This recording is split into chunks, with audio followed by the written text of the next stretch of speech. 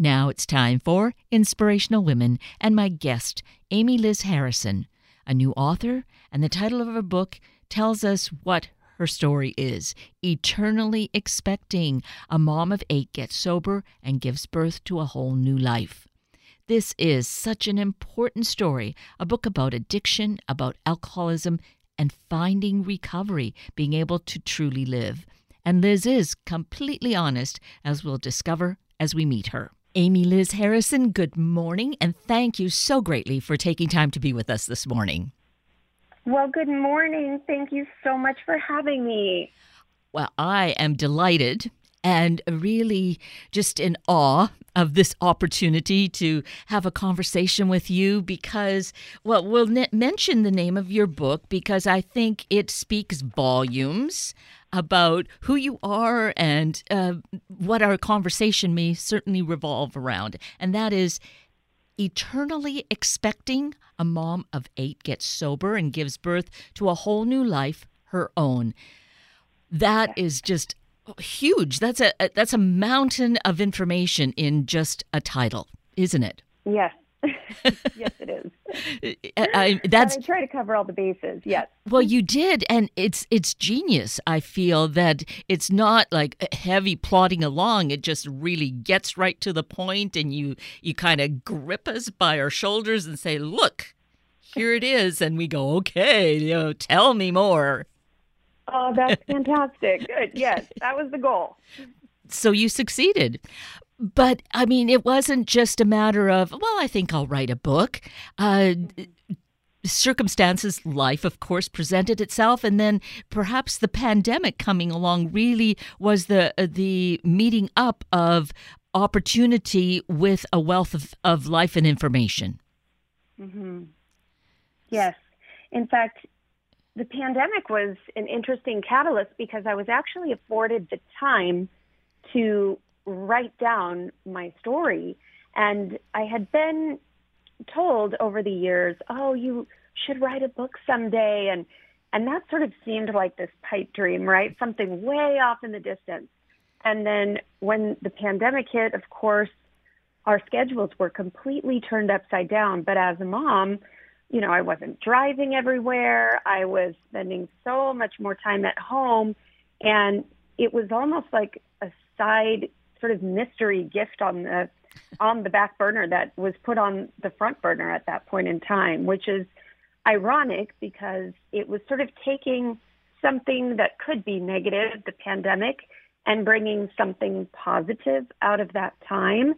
And that's sort of how I feel like my story has also gone, is that circumstances that look negative to the naked eye turned out to be, this is the best thing that ever happened to me, is getting sober and learning to use tools that actually work when I'm stressed out and when, I'm having trouble accepting life on life's terms. And a clear head helps me to do that. And so it's just kind of interesting. It all kind of came together. And, that is probably so much of what I love about how you approach your life and writing the book to be just completely open, honest, upfront.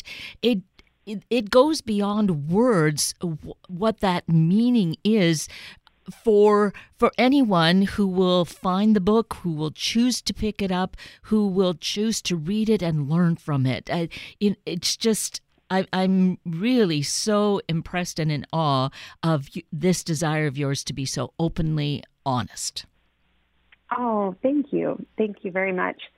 One thing that I can say about the whole honesty piece is that it seems like such a foreign concept. My alcoholism was very hidden. I tried very hard until I really couldn't hide it anymore. But I really took care in trying to do some impression management and to make sure that nobody was, quote, catching on, unquote. And, I think that's the thing about addiction that is so, it's shameful. And so it becomes this secretive world that I felt like I couldn't share with anybody because, quite frankly, I was so wrapped up in the disease that I just really didn't believe that things would be better on the other side. Couldn't see how that was going to work. So I really tried my best, like a security blanket, basically, for a baby to just protect what I had going, even though it wasn't really working very well. Amy Liz, I'm going to take an aside here because of your mentioning that security blanket, that is a parallel that goes on the way you use it as a structure in your book, comparing the whole process of pregnancy with what you went through to become sober and, as the title says, giving birth to a whole new life, your own. So that parallel was deliberate, or it just came to you that made sense? In my mind, that had been sort of rolling around, and then it did. It just kind of came together. I started writing. I started putting some chapters together, and it sort of organically bubbled out, if that makes any sense at all. It was kind of one of those, let me write about what I know. Okay, I know my personal experience and journey with alcohol, and I know my personal experience and journey with 8 pregnancies and childbirth and postpartum issues. And so it just kind of naturally started unfolding. Well, my feeling about that kind of thing when it naturally unfolds is what was meant to be. It's not like predestined, but it's just, obviously this is really it. This is what I need to do. Mm-hmm. Right? Yeah. Yep, that's exactly the experience that I had. You said that so well. Well, but I've just kind of noticed that in life, in my own experiences, but in that of others, that there's just kind of this, like a poetic form to it, the way it evolves. If we choose to use it, and it then all can really fall into place. It just feels so natural, yes. Absolutely.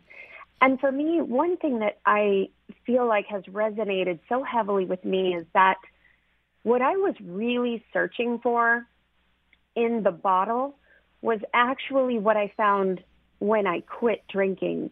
And what I was searching for when I was drinking was that feeling of belonging, that feeling of connection to other people, and that feeling of, I'm going to go to this party and we're all going to be drinking. We're going to start feeling really good after 2 drinks.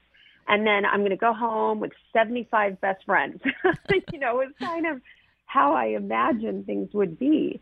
And for a while, it did work that way for me. It was lots of fun, and it was a great social lubricant. It was a great connection point.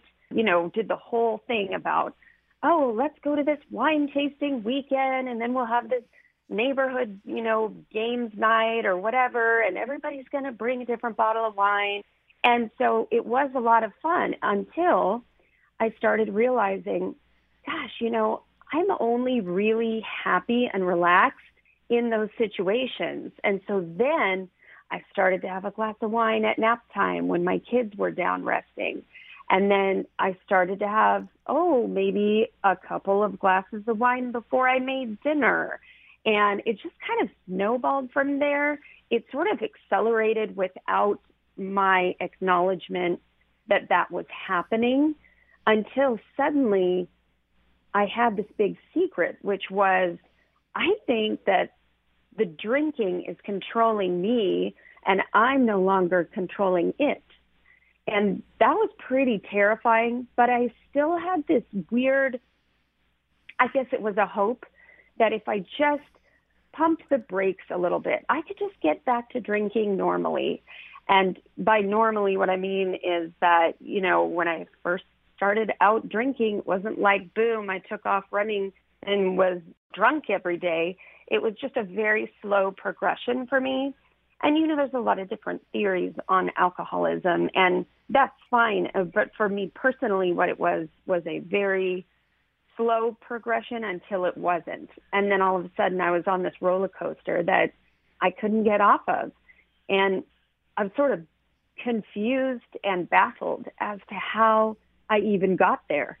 And so when I realized I really couldn't stop, that was when I started to get pretty scared. But still at that point, wouldn't admit that this was something that was out of my hands, because I just couldn't picture what my life was going to look like without it. I mean, it was kind of my treat. And sadly, I couldn't see that what I thought was my treat was actually killing my spirit and damaging my body physically. And that all came in time. But, that realization that when there's that still small voice, whatever it is, intuition or some kind of spirituality or religion or whatever it is for people, that when that happens and that spark is sort of there, that's kind of telling you, this isn't right, it's not serving you well, that is what I kept trying not to listen to. And it never sort of went away. And so then when I found myself, in the back of an Issaquah police car and watched my neighbor drive away with my kids, and I had gotten pulled over and gotten this DUI, and it was this reality check. It was like, okay, do you hear me now? Like that little spark was inside of me going, do you hear me? Because you have a second chance at this point, and it's up to you if you're going to actually make any changes. And so that night in King County Jail was kind of when I really had a watershed moment and really decided that, you know what, I don't know if I can get sober.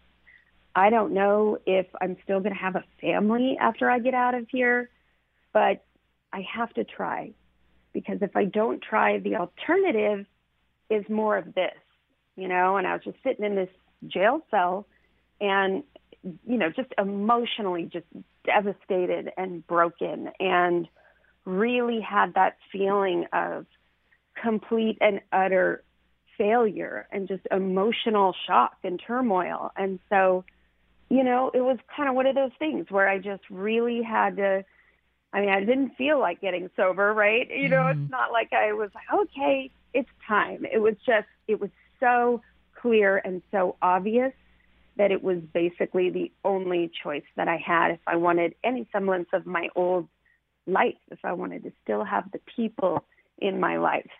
I was going to need to try. Oh, Amy Liz, that is just an incredible, stark picture that we can get in our minds as to how broken you must have felt.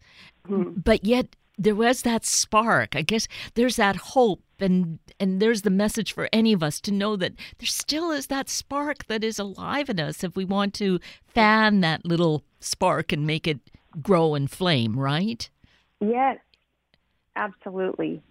And, it's just so interesting because looking back, I can see so clearly how I really was trying to diminish all those things inside of me that made me, feeling uncomfortable and feeling, going to a party and feeling like, oh gosh, I have nothing to add to this conversation. Or, we all have situations where we just feel a little bit like maybe walking into a scenario with a little bit of fear and trepidation.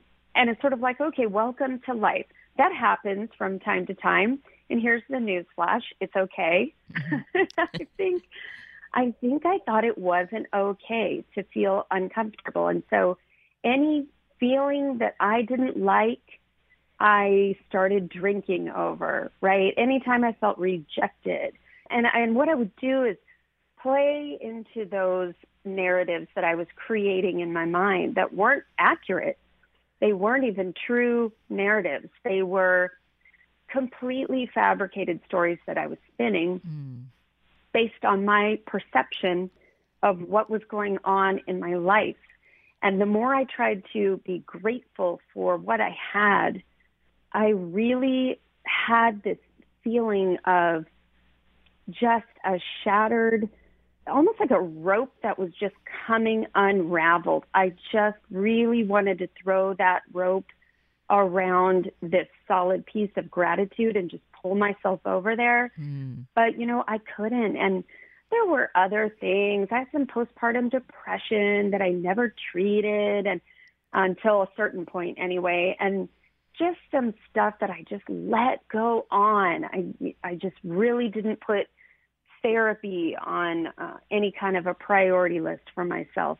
I really didn't put connecting with others who maybe struggled with the same issues that I struggled with, whether that's things from my past or whatever. I just really did not make that a priority because I thought, you know what, I'm mom. I got to pull it together, and I don't want anything to look bad, so I'm just going to keep spinning these plates until they crashed. So that for me that's my biggest probably message for other women or men, stay-at-home parents or not, or really truly anybody who just has that kind of deep sense of authentic longing and connection, is that really it's never going to be found in the bottle or drugs or food or sex or whatever you want to substitute it with. It's just that self-care, and it's that seeking of, what is the root of what I'm feeling, and what are some needs that maybe need to be addressed that I'm not addressing, and that I'm worth it, and that my family is worth it. And really, when I made that connection finally, and it took 2 times in rehab for me, but when I got to that point where I really thought, you know what, I think I am worth it. I think me as a person, not as a mom, not as a wife, daughter, friend, I think I might be worth a better life. And when I started to believe that and set aside all of those lies about who I was and wasn't, and all of that focus and those shame spirals of, waking up and just hating myself, I started to do that footwork, and it came in time. It came. I really grew into feeling like this was something that was going to actually be like a light bulb. It was going to provide light and healing, and it did. Sobriety has just done that, and snowballed, completely snowballed for me. And, everybody's story is different, and it just so happened that my husband stayed with me and walked me through all that, and as a result has seen a ton of changes in his own life in areas where he used to be super sort of rigid and judgmental. He's really backed up now, because addiction kind of naturally does that when you face these things in your life that are, these powerful experiences that affect you. And of course, I thought I was only hurting myself. But, obviously he was standing there with the shrapnel and just trying to pick up the pieces and hold it together after this devastating event of this DUI. And so the two of us grew even closer together through all of this, through me making a complete disaster of my life, to getting help in healing. And that's another thing, just little sidebar that I wanted to say, is that I believe there are many different ways to get sober. I don't think there's one size fits all for everybody. For me, it happened to be a 12-step fellowship, but there are many paths. And I think that was a key part to my healing, was being open, because I was really not looking forward to going to a bunch of church basements and, meeting with old guys who are sitting around smoking. That was not my idea, of a good time. And, it's just interesting the way things pan out, because now that's where I go to find peace and solace, as strange as that sounds. But again, I had to open my mind to that whole path of, well, if I look at this differently, or if I walk into a situation and open my mind and don't have prejudgments about it, who knows what could happen, right? It could just open a door of possibilities. And that's what happened for me. And so it's not like today my life is fantastically perfect all the time. Absolutely is not. Life is relentless, right? And it just keeps coming at us. And so now my challenge is to stop and just go, okay, what's happening here? I'm feeling stressed out. I'm feeling whatever it is, out of control or powerless or like I don't know what to do in this situation. And then I just kind of am able to use my tools, whether that be work on a spiritual connection that I have, whether that's calling somebody else I know in my 12-step fellowship, and just reaching out and saying, hey, I'm feeling this way. That has made all the difference because I'm no longer a secret, right? So I'm only as sick as my secret. And that's a kind of a popular phrase in the addiction world, I should say recovery world. But it's very true, is that if I'm a secret and if I'm not open and honest about how I'm doing and what's really going on and how I'm viewing things, I can't get better. I can't get that shift in perspective until I get honest. And so that's what I work on today. So beautiful. And again, so honest.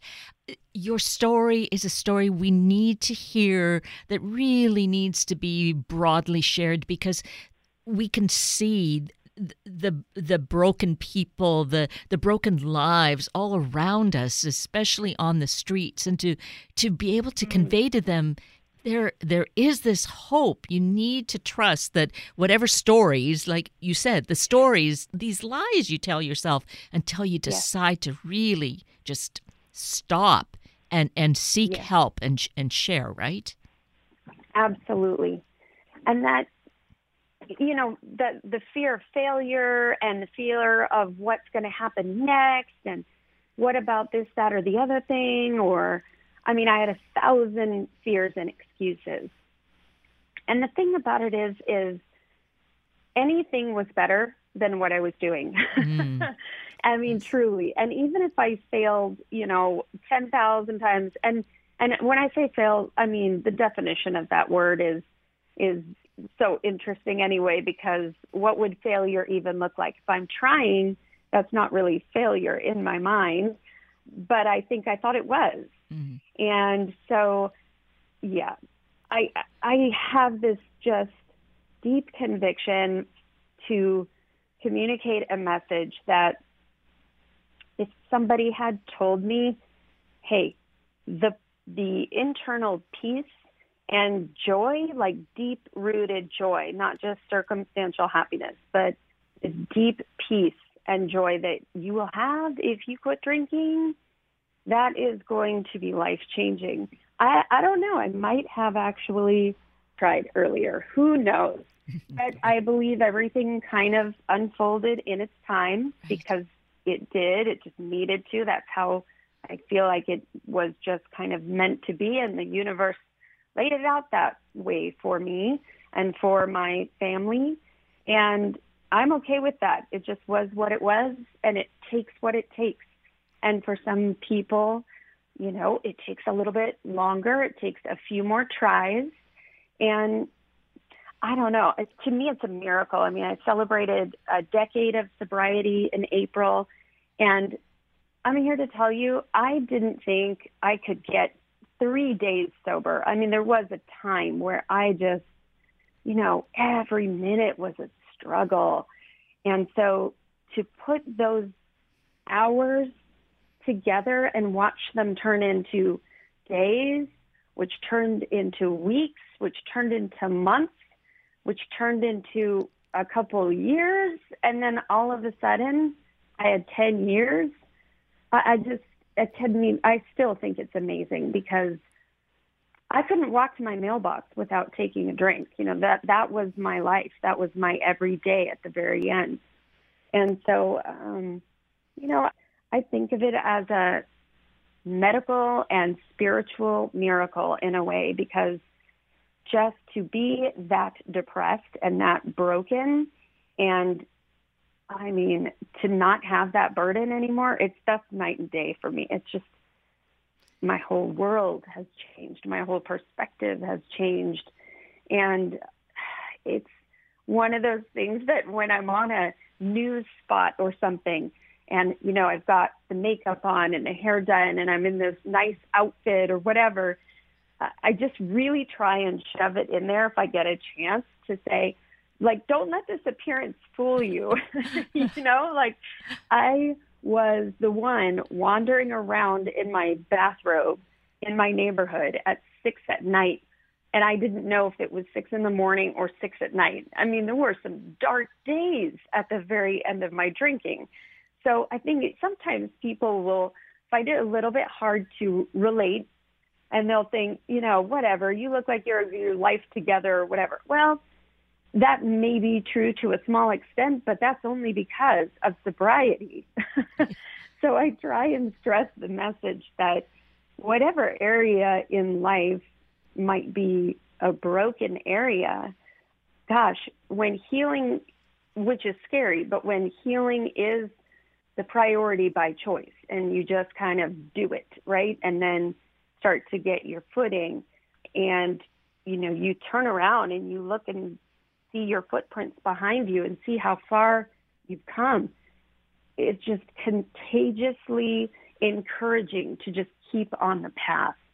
And just, I mean, the years go by and I just can't believe it just keeps getting better. And by better, I mean that I gain more tools. I meet more people. I get a chance to share my story with somebody else who's hurting. And that's the stuff, I mean, that's that connective tissue that really, for me, binds me to other human beings. And that's what I was looking for the whole time in the bottle, was that feeling of usefulness, that I wasn't just a waste of space, you know, and that feeling that I was actually able to make a difference in somebody's life, and that feeling of being known and accepted despite my flaws and despite my past.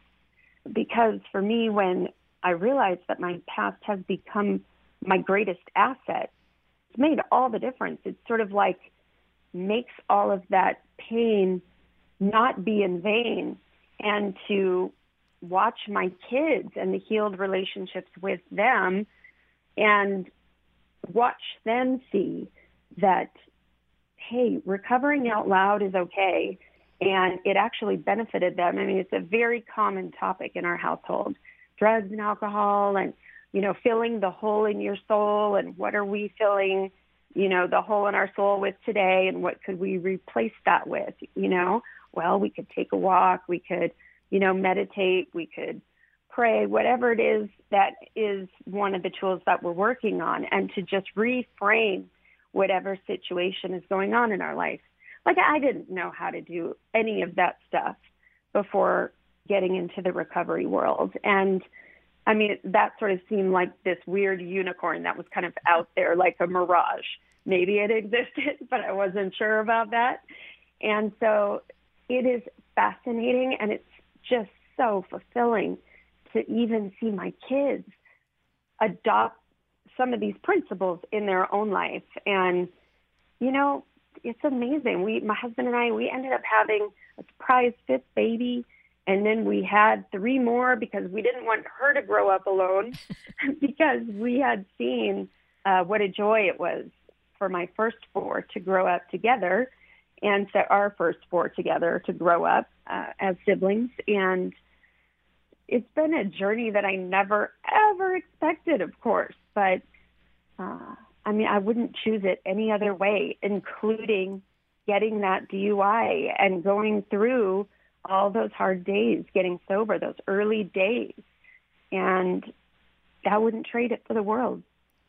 Well, I must say, first, congratulations on 10 years of sobriety, but also to say that I think you are just such an ideal or perfect or just the spokeswoman for sharing this kind of a healing journey to give encouragement and hope to so many. So, too quickly, though, our time is winding down. So I want to make sure that everyone listening knows that there's this incredible book where you can get just more insights into the story, where you might find that you resonate with some of Amy Liz's life. Or not, but there will be some touch points, I think, and that's Eternally Expecting. So let's mention your website for one, Amy Liz. Yes, It's amylizharrison.com. And I'm at Amy Liz on Instagram and basically all the platforms, Amy Liz Harrison. And one other thing is that you have your own podcast too, which will just keep the story moving outward and is a great opportunity so people can find your podcasts on KKNW for one. Yes, they can. And it is also on my website as well and the different platforms where you can listen to it. And it's called Eternally 80. Which, again, perfect title. Just as things evolve in life, right, Amy Liz? Right. Right. What can I tell you? I love a theme. Yeah. Well, this has been just so wonderful. I really appreciate you. I appreciate that you've given us this much time and insight into your life and all the encouragement. Thank you so greatly. Well, thank you so much for the opportunity. It's been an honor and a pleasure, and I really appreciate it. Thank you. That brings us to the end of a very full hour of Inspirational Women with Amy Liz Harrison and Sunday Morning Magazine with Dr. Catherine Athens. I'm Kate Daniels, your host, and I greatly appreciate your sharing this hour with me and these special guests. For details you might have missed or information you'd like to know, please just send me an email, kated@warm1069.com, and I'll get right back to you. Also, if you'd like to listen again or to share these important stories with your family and friends, find the podcast on our Warm 1069 webpage. Simply click on the podcast tab, then either of the show names, and then look for the guest name. I now wish you and your family a day of finding, expressing the love and the compassion that we are. Have a week of the same, and then please plan to join me again next weekend for another hour of Sunday Morning Magazine and Inspirational Women on Warm 1069. And when we do meet again next week, it will be 2022. So I hope your entry into this new year is peaceful, hopeful, and loving. Good morning.